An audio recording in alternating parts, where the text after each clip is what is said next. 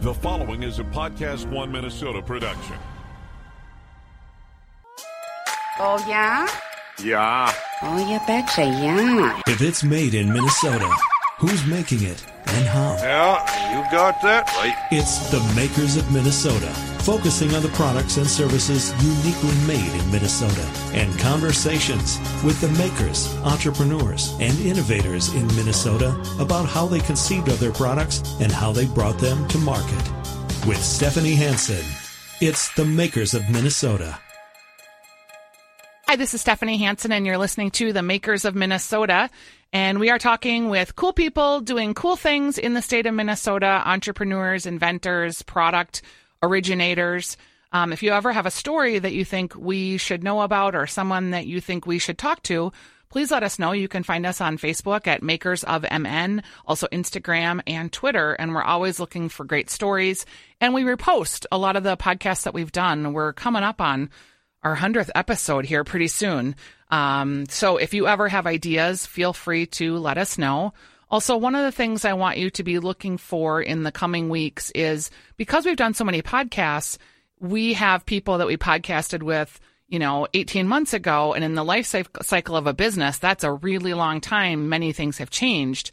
I'm going to start doing mini makers where I connect back to the original stories and recheck in with those people to see how their business has changed and what has transpired from the time that we originally talked. Those will be some interesting stories too, so start to look for that. Today, I am excited to be with Melina Lamer, and she is the founder of Superior Switchel. And Melina, you and I think first saw you at a Midwest Pantry event maybe a long time ago. And I had never heard of Switchel. Explain to the listener what Switchel is. Yeah. First of all, thanks for having me. Yes, thanks for being here. Super excited to be here. Yeah. So Switchel is an old drink from the 17th century. It's a colonial classic beverage, most commonly used like the original Gatorade. So it's full of electrolytes. It's really thirst quenching, rehydrating, and delicious. And it's just 4 simple ingredients: ginger, water, apple cider vinegar, and an unrefined sweetener like honey or maple syrup. And did you drink this as a young person, or how did you even know about this? So I didn't know. I discovered it in college. I was a college hockey player at St. Olaf, and during my hockey career, I was always looking for an alternative that was natural to Gatorade, Powerade. Yeah, because I trained for a marathon, and they just load you up with the Gatorade. I was like, gross. Yeah. I was eating Fig Newtons, and the only problem with that is like trying to swallow when you have not an ounce of saliva. That's valid, yeah. Yeah, and, that's just because those big guys can afford to dole out all that free product. Free product, yeah. So, yeah, and it doesn't necessarily mean it's the best choice for you. So, back in college, I was making it specifically for myself, just as a post-game refreshment or a post-practice refreshment. And then, it started to catch on, and people heard I was making this it didn't have the name Switchel at the time because I didn't even know it was called that. It was just more for my own health benefit with the ginger and the vinegar in there. I knew it was good for digestion and inflammation. So I knew that I wanted to get that in my diet. And a drink was just the easiest format. So it was kind of like making a big batch of tea. And then after doing more research about, how to make apple cider vinegar taste better, because it's kind of difficult for a lot of people to get. It's really sour. Yeah, it's kind of a face scruncher. So I came across the word Switchel and read up on it and determined essentially that's what I was making. And after college, just didn't really know what to do. I did a year of, it was called the Food Corps. It was a year of service in Connecticut where I was implementing farm to school programs and teaching nutrition education to students in a lot of low income neighborhoods. That's cool, like the Peace Corps, but for food? Yeah, exactly. Yep. And so it's just a year or two of your time, and it was one of the best experiences I've ever had.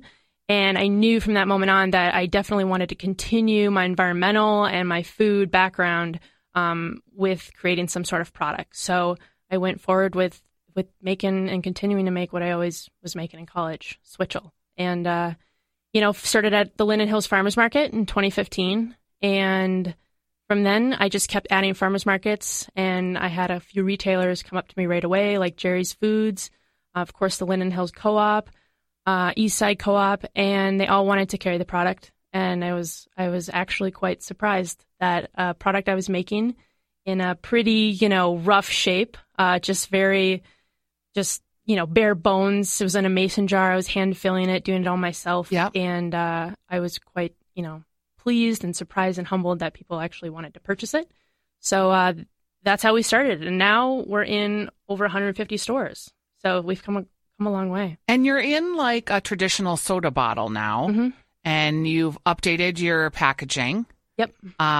Tell me about going from the mason jar to, are you at a co-packer, I would assume? Yep. Okay. Yeah, now we're in a co-packer. And that's a big step for lots of companies. How long were you making it before you went to the co-packer? So not including college, as like an actual company, started in 2015. We made it for 3 years. And when I say me, or when I say we, I mean me. It was just me. And my girlfriend was kind enough to help occasionally. Sure. So, I got her sweat equity. But, it started in that mason jar specifically because it kind of spoke to the historic roots of what Switchell is, being a 17th century colonial drink. It made sense to be in a mason jar. And then also hand filling all of the bottles, it kind of needed a wide mouth, right? So without wanting to invest in any bottling equipment, before really knowing if Switchell was going to be the next thing or catch on, I needed to hand fill. So then so November of last year, 2017, I decided that we were outgrowing our space. I couldn't keep up with the retailers. I think at that point we might have had like 100 or 90 some retailers. And the farmers markets and the events have started to become very overwhelming. And at that time I was working kind of going between 3 jobs. I worked at Lifetime and then Whole Foods, and then I was a bartender, and just kind of make ends meet. And then... Can I just stop for 1 second there? I was going to ask you about that because you went right from college to your own business. Yeah. Along the way, I'm assuming you were doing other jobs to pay the bills, as it were. Mm-hmm. And were your family come on, what are you doing? You went to college. What was there pressure there? Yeah, a lot. And I still really feel it. My mom's side of the family is, I would say every one of the cousins of mine all have their act together. They all graduated from the University of the University of Wisconsin. I'm from Madison. So graduated from college, got their master's in business or some sort of relevant degree, and then went and started working for some big corporation or a firm. And I was definitely and still am very much the black sheep, I would say. I am, probably the only one with tattoos and the only one with my nose pierced and had dreadlocks for a while. And so I was quite the hippie child, and I wanted to do something quite opposite, I would say, of many of my family members. I was never interested in being an entrepreneur. I was very anti, purchasing products, and I think everybody has too many things, and I was very, minimalist. Yeah. And so I didn't see any advantage in, turning a new leaf and going in that direction that everybody seems to go in. But at the same time, I knew that if I wanted to make an impact on the planet and the environment and people and really leave something for the next generation, I think I needed to create a company, because then you have a product to sell. You're not just out there kind of, proclaiming good things. You're actually making something that's benefiting the people, the planet, and then hopefully turning a profit. And you can hire employees, and you can be a good steward, and kind of in the way, I have a podcast that just came out about Peace Coffee and kind of their transition from, you start out and you're kind of these hippie co-op bean collectors, and then you end up having this company that employs lots of people. And they're a B Corp, so can you still do good work and make money and do good things? Yeah. And so, I think we want to emulate that as well. We want to be, I don't want to say we want to be, but we're trying to emulate, the Patagonia. And now Patagonia is even getting into food with their provisions line, and I think that's genius. I think food is the way to many people and the way to change. It's something that people need every single day. So I think it's the greatest way to make an impact, and hopefully not create too much waste in the process. So that's what I decided to do. And so where we left you was you were working 3 jobs and deciding if you could go to the co-packer. And I'm assuming you're like bootstrapping this the whole time. Yep. Yeah, absolutely. Every paycheck I made, I put right into the company. And so I would just save a little bit for my rent and my gas and the classic bills. But and then I, created a savings, especially from the bartending job. I would say I made bank at that, and then saved it all, and then would quit, and then just do Switchell full time for like a jaunt. And by that I mean like maybe like 6 or 8 months. Yep. And I would just really try to push it, get as much, the packing, the making the product myself was what was the most time consuming. Yep.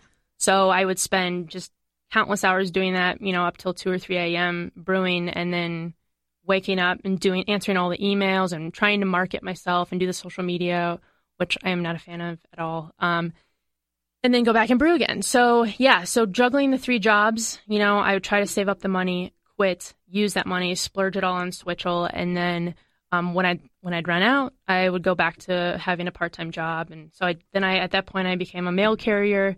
And I was hoping that, I'd have better benefits and all of that. But truth be told, startup mail carriers really work over 50 hours a week. It's ridiculous. I've never seen a harder working position. So really, that was nearly impossible to sustain that job and Switchell. But I thought it would be good when you're outside all day. Yeah, you're hanging out with dogs. You're talking with people. You get to listen to podcasts and really educate yourself. So I kind of used that opportunity as a way to get my unofficial master's degree in business. Sure, and then listening to all these podcasts and trying to learn and soak up as much info as possible. You're so smart.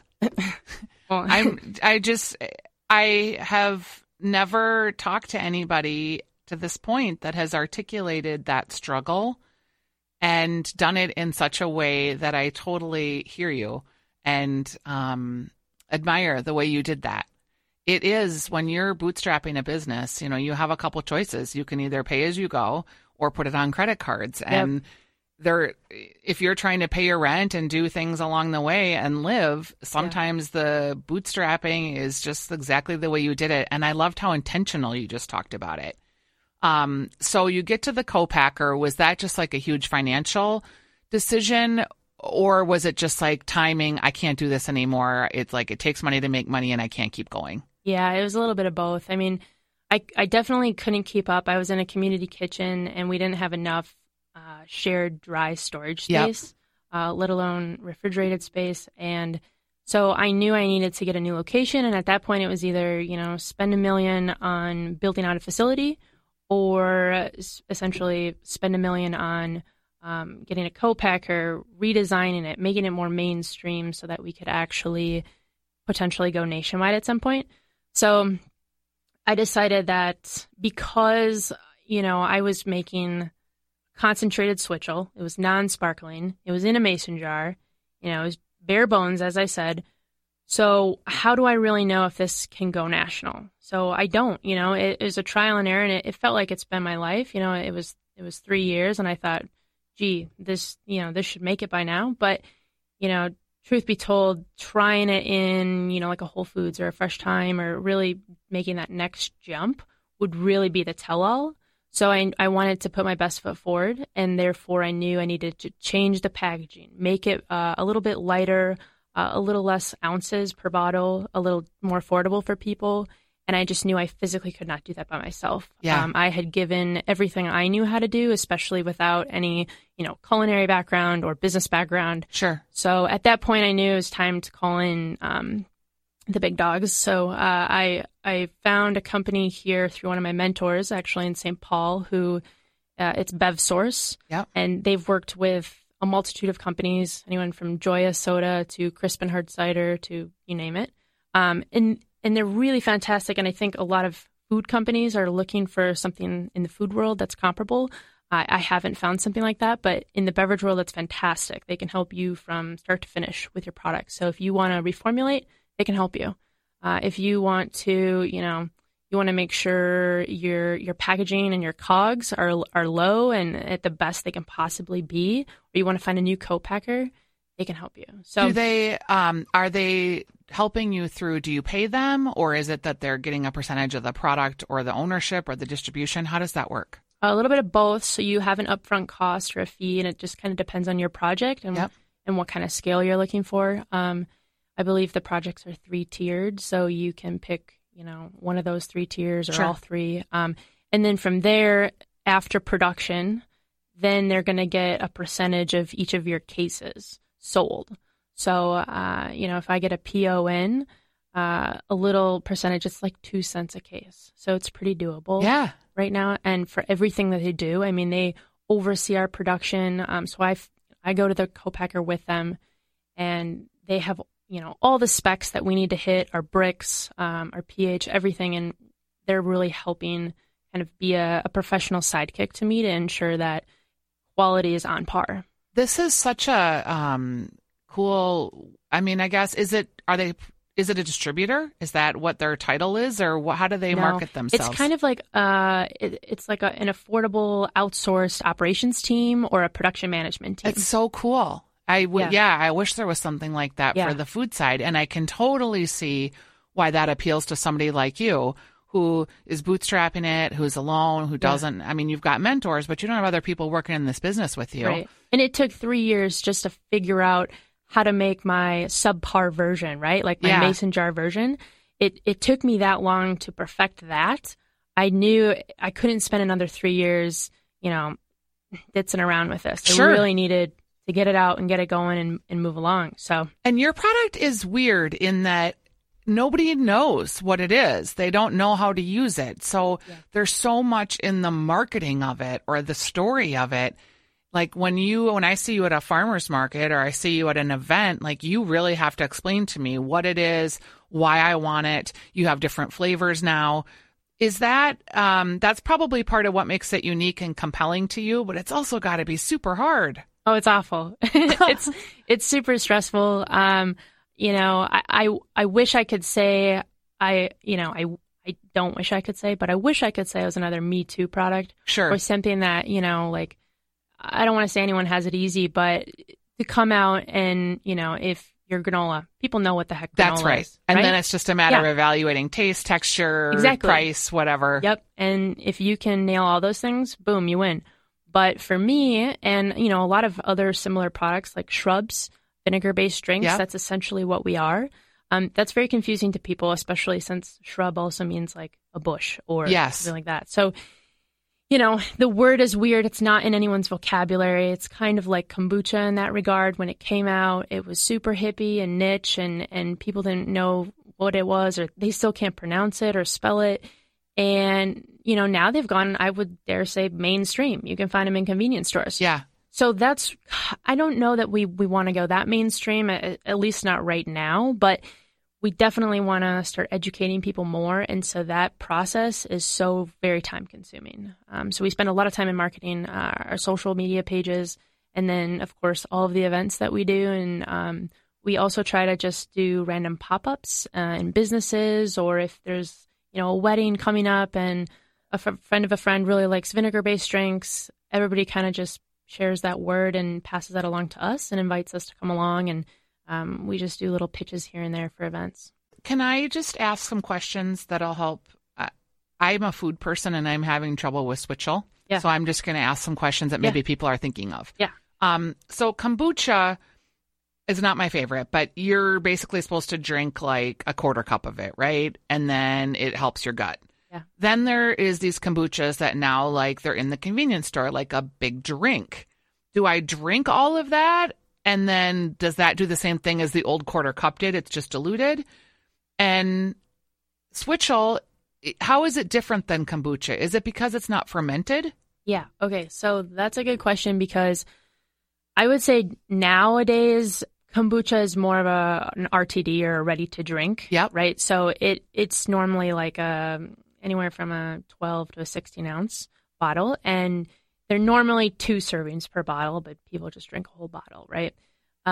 So the difference is kombucha is going to obviously be fermented, as you said, and the ingredients are totally different. It's fermented tea, and then there is cane sugar or a refined sugar in that process, and that is fermented, and then its byproduct is obviously that fizzy drink that they call kombucha, but it's also a little bit, and by a little bit I mean the alcohol content of a banana, so there is some alcohol content to it. And then caffeine a little bit comes through from the tea. So Switchel, on the other hand, is not fermented, so we get around that caffeine content, we get around that alcohol issue that's, many kombucha companies are being sued over right now. And we also can be a shelf-stable product, which is awesome. And that's partially due to that apple cider vinegar and a really low pH. It's an awesome ingredient to have in a drink. And also, without that fermentation, you're going to have less of a funky flavor profile. So I would say it's much more palatable and more approachable than a kombucha. So if you're scared of kombucha, which I actually am. I kind of am too. Yeah, to me, I don't really like to see many things swirling around in my drinks. Yeah, right? like it's gray, it's even cloudy, if it's there's stuff floating in there. Yeah, it's not. I just my feel jam. like it's going to hit my gut and just make it feel churny. Right. Is the way I. Yeah. But I didn't. So when we were at a festival together, and I was really I'd walked 16 miles that day, and it was super hot. And I was feeling really low energy when I just happened to be standing next to you, and you looked at me and you're like, "Here, do you want some Switchel?" I was like, yeah, sure." I was like, "How much?" She's like, "Here, just take a sip." And it felt like, it felt like an electrolyte situation where when you're running a marathon, you stop, you rehydrate. And a half hour later, I was like, "Oh, I feel so much better than I did." Yeah. And the only thing different was your product. Good to hear. Yeah. I mean, I try to promote that, but it's funny how I will get, I have a Google number that I put on the product. So it's not really my cell phone, but it goes to my cell phone. Yep. And I get a lot of people of the older generation who are asking or have just some great news to share with me about the product. And every time it surprises me, and I'll answer, and they'll be like, "Hey, is this the owner of Superior Switchel?" And I'll say, "Yeah." They go, "Hey, I just wanted to tell you that, I was feeling really down, and I was kind of had a cold coming on, and I just took a sip of your product, and I felt like $1 million." And I'm like, "Wow, that's great. Thanks for sharing." And sometimes you don't get a great call, but a lot of time we do, and it's always a little surprising, but it's nice that, people are finding it and finding the benefit, even if we can't, necessarily put all of the health benefits on the bottle or the packaging. Yeah. A lot of be people pretty careful about all that. Yeah. Your bottle, do I drink, if I'm going to be a Switchel drinker, do I drink the entire bottle in one sitting? Most do. But I will agree, and I will say that vinegar is a tough ingredient, as is ginger. So they're both pretty potent, and tart and tangy. But yeah, ideally you shake it up just so that ginger is not settled at the bottom of your bottle. Shake it up real good. It'll disperse. Let it sit for 10 seconds. It's a little bit carbonated, so you don't want it to explode. And then crack it open and pour it over ice and drink the whole bottle, or mix, 6 ounces of it in a cocktail. Do people drink it with cocktails? Yeah. Like gin and vodka? Because that would have never occurred to me, because I see it as a health drink. Yeah. But now that you're saying it, and then you brought shrubs into the equation, which I love in drinks. Yeah. This could be my new mixer. Yeah.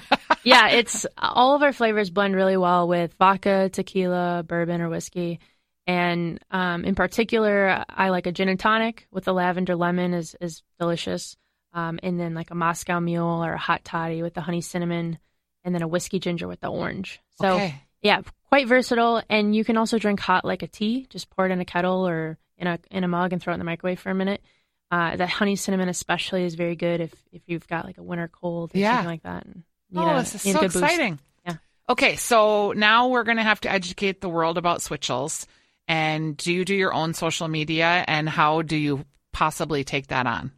Yeah, so I started off doing all of my social media, and now my trusty sidekick, my girlfriend, has offered to do that as as a nice gesture. So she does our Facebook, Instagram, Pinterest, Twitter, website, you name it.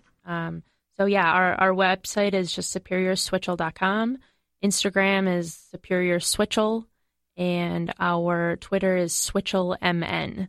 So we are utilizing all platforms, and I'm also, again, doing a lot of events and trying to market that way. I think it's best in person when people get to try it for a little free sample, and then I can help promote its benefits and whatnot. And then also we try to do a lot of events where we can throw it into a cocktail or a mocktail. So if you've got any parties or things like that, or distilleries.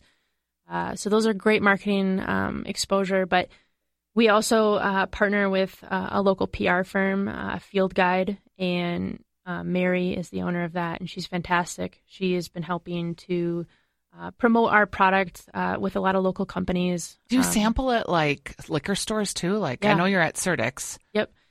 So we used to be in more, and when we changed our packaging, we ended up losing a couple because I don't know, they were confused or whatnot. Yep. So yes, we're trying to add more liquor stores and more on-premise sites. We are right now in one brewery, Omni Brewing in Maple Grove, and they fly through the Switchell. It's one of their only non-alc products. I bet it would taste good mixed with beer, actually. It is, yeah. The orange maple I prefer with a beer, and you can do we had one brewery, it was called She Brewing in St. Paul, and they had a tart cherry sour kind of ale, and they mixed it with our honey cinnamon, and it was amazing. Like a beer cocktail. Yep. Yeah. Yep. So I know they're beer enthusiasts, don't want to adulter their beer, but there are a lot of people out there, especially in craft breweries, looking for good craft NA drinks. Yeah, and just different things. There isn't a lot of good non-alcoholic type options. Yeah. So here you are. You're now at the co-packer. The business is evolving. What do you spend your day doing? Are you just, besides, I have a feeling you spend a lot of the day sampling and doing events, but are you also doing sales? Yeah. How does that feel? Yeah. So I would say I spend, unfortunately, the majority of my time sitting behind a computer screen, answering emails, sending emails, pitching the product. We've contacted just about every company you can think of, from ice cream to liquor stores to typical standard grocery stores. So, I'm spending a lot of time answering emails, less time doing what I enjoy, which is like research and development and new flavor ideas, testing those out. I'm still, finding time to fit that in, but I still also have to sell, what we've produced and make sure that it's a viable product and something that's going to really catch on before I can keep expanding. How do you know when it's time to bring a salesperson on or a distributor? Yeah, I definitely think that a distributor, that's pretty easy, right? Like if you can't keep fulfilling demand yourself in your one vehicle, and if you don't want to do DSD or direct, bring on a fleet of vehicles, then it's time to bring on a distributor for sure. And a lot of retailers, they like working direct, but most, I would say, prefer not to. Yep. So as you're probably aware, I think it's to your advantage to get in sooner.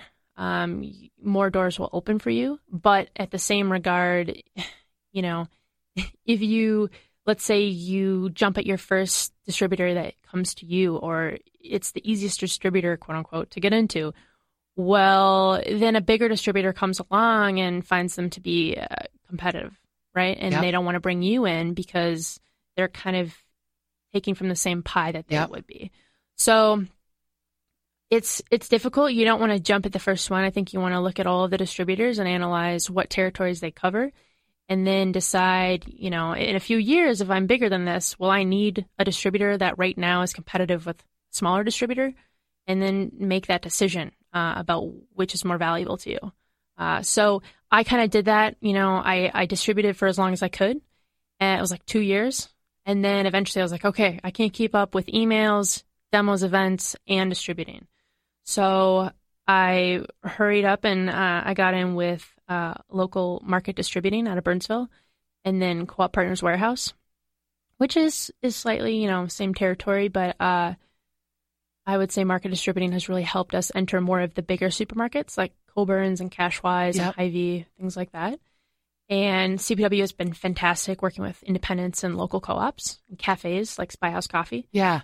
Because that's a whole, like, your product, it's so versatile. Like, you could be in liquor stores, you could be in grocery stores, you could be in Lifetime Fitness cafes because there's the health benefit. You could be in food service. Like, in some ways, like I talked to Johnny Pops, and because their product has a really high healthy profile and kids like popsicles, like food service and schools have been a big driver for them. Yeah, food service is actually what I would recommend everybody hands down immediately. Like, that is what I wish I could have just, dove right into. But with a product like Switchel, you kind of need to get it on the shelves of the retailers for people to see and read and learn about before you can just throw it into food service and hope people will buy it. It's not like coffee where people, they know what coffee is. Yeah. It's like an automatic sale. So I thought going retail first might kind of give us a little bit of an edge in developing the background of the product and the history and the benefits. And then I would love to, at some point, get into food service, and definitely gyms. Lifetime has been a target. They're a little bit more of an expensive slotting fee to get into. So that's been limiting. And slotting fees, just for the listener, is what, so that they know? Yeah, so a lot of supermarkets you'll find will have a slotting fee, and I guess apparently gyms as well. So Lifetime, the slotting fee is quite expensive, and it's just a fee that, I mean, it's over $10,000. So it's a fee that you have to pay up front in order for them to bring your product in. Mm-hmm. And supermarkets and co-ops and things like that usually don't have a slotting fee, but they might have a free fill. So that is totally doable and preferred. Just offer a free case of each of your SKUs. So that's more affordable for sure. But slotting fees, if it's a good account, if they can guarantee a lot of sales of your product, it's worth that fee up front. It's just something to keep in mind that if your product doesn't move, they can just kick you out and you don't get that slotting fee back. I wish they had, because in that instance, I do think you would be a great fit there. And I know that people have slotting fees and that's how they manage their business. But I wish there were slotting fees that were for undiscovered products, or that they had a different tier for people like you. Right. Because I think once that product got on those shelves, it would be pretty beneficial. Yep. So we have to work on that. We have to change the grocery and change the system. Yep. When you think about the next 6 months, what are the biggest challenges for you coming up? You've done a really great job and a big service here today, explaining to a lot of people out there that have products some of the challenges and the steps along the way and the things you're thinking about. What are the next 6 months like? Well, unfortunately for me, it feels like I almost have to start over again. And what do you mean by that? Well, we went into glass bottles from our mason jar. And again, you said it was like a classic soda bottle or a beer bottle. We went into that because upfront costs were lower than moving into an aluminum can, right? So with cans, you have to buy in bulk, like truckloads. And that upfront cost is very hindering for your cash flow. So we automatically said, all right, although glass is more expensive in the long run, upfront it's more affordable. So we're going to move into glass, and that can continue to keep that sort of what's more of like a upscale vibe for craft, the product.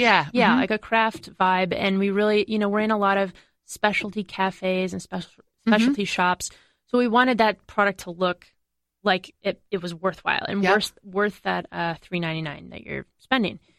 So now we're finding that our biggest struggle is, although it's a health beverage and a functional beverage, and therefore it should be by the kombuchas and the fresh pressed juices and the coconut waters of the world, it's shelf stable.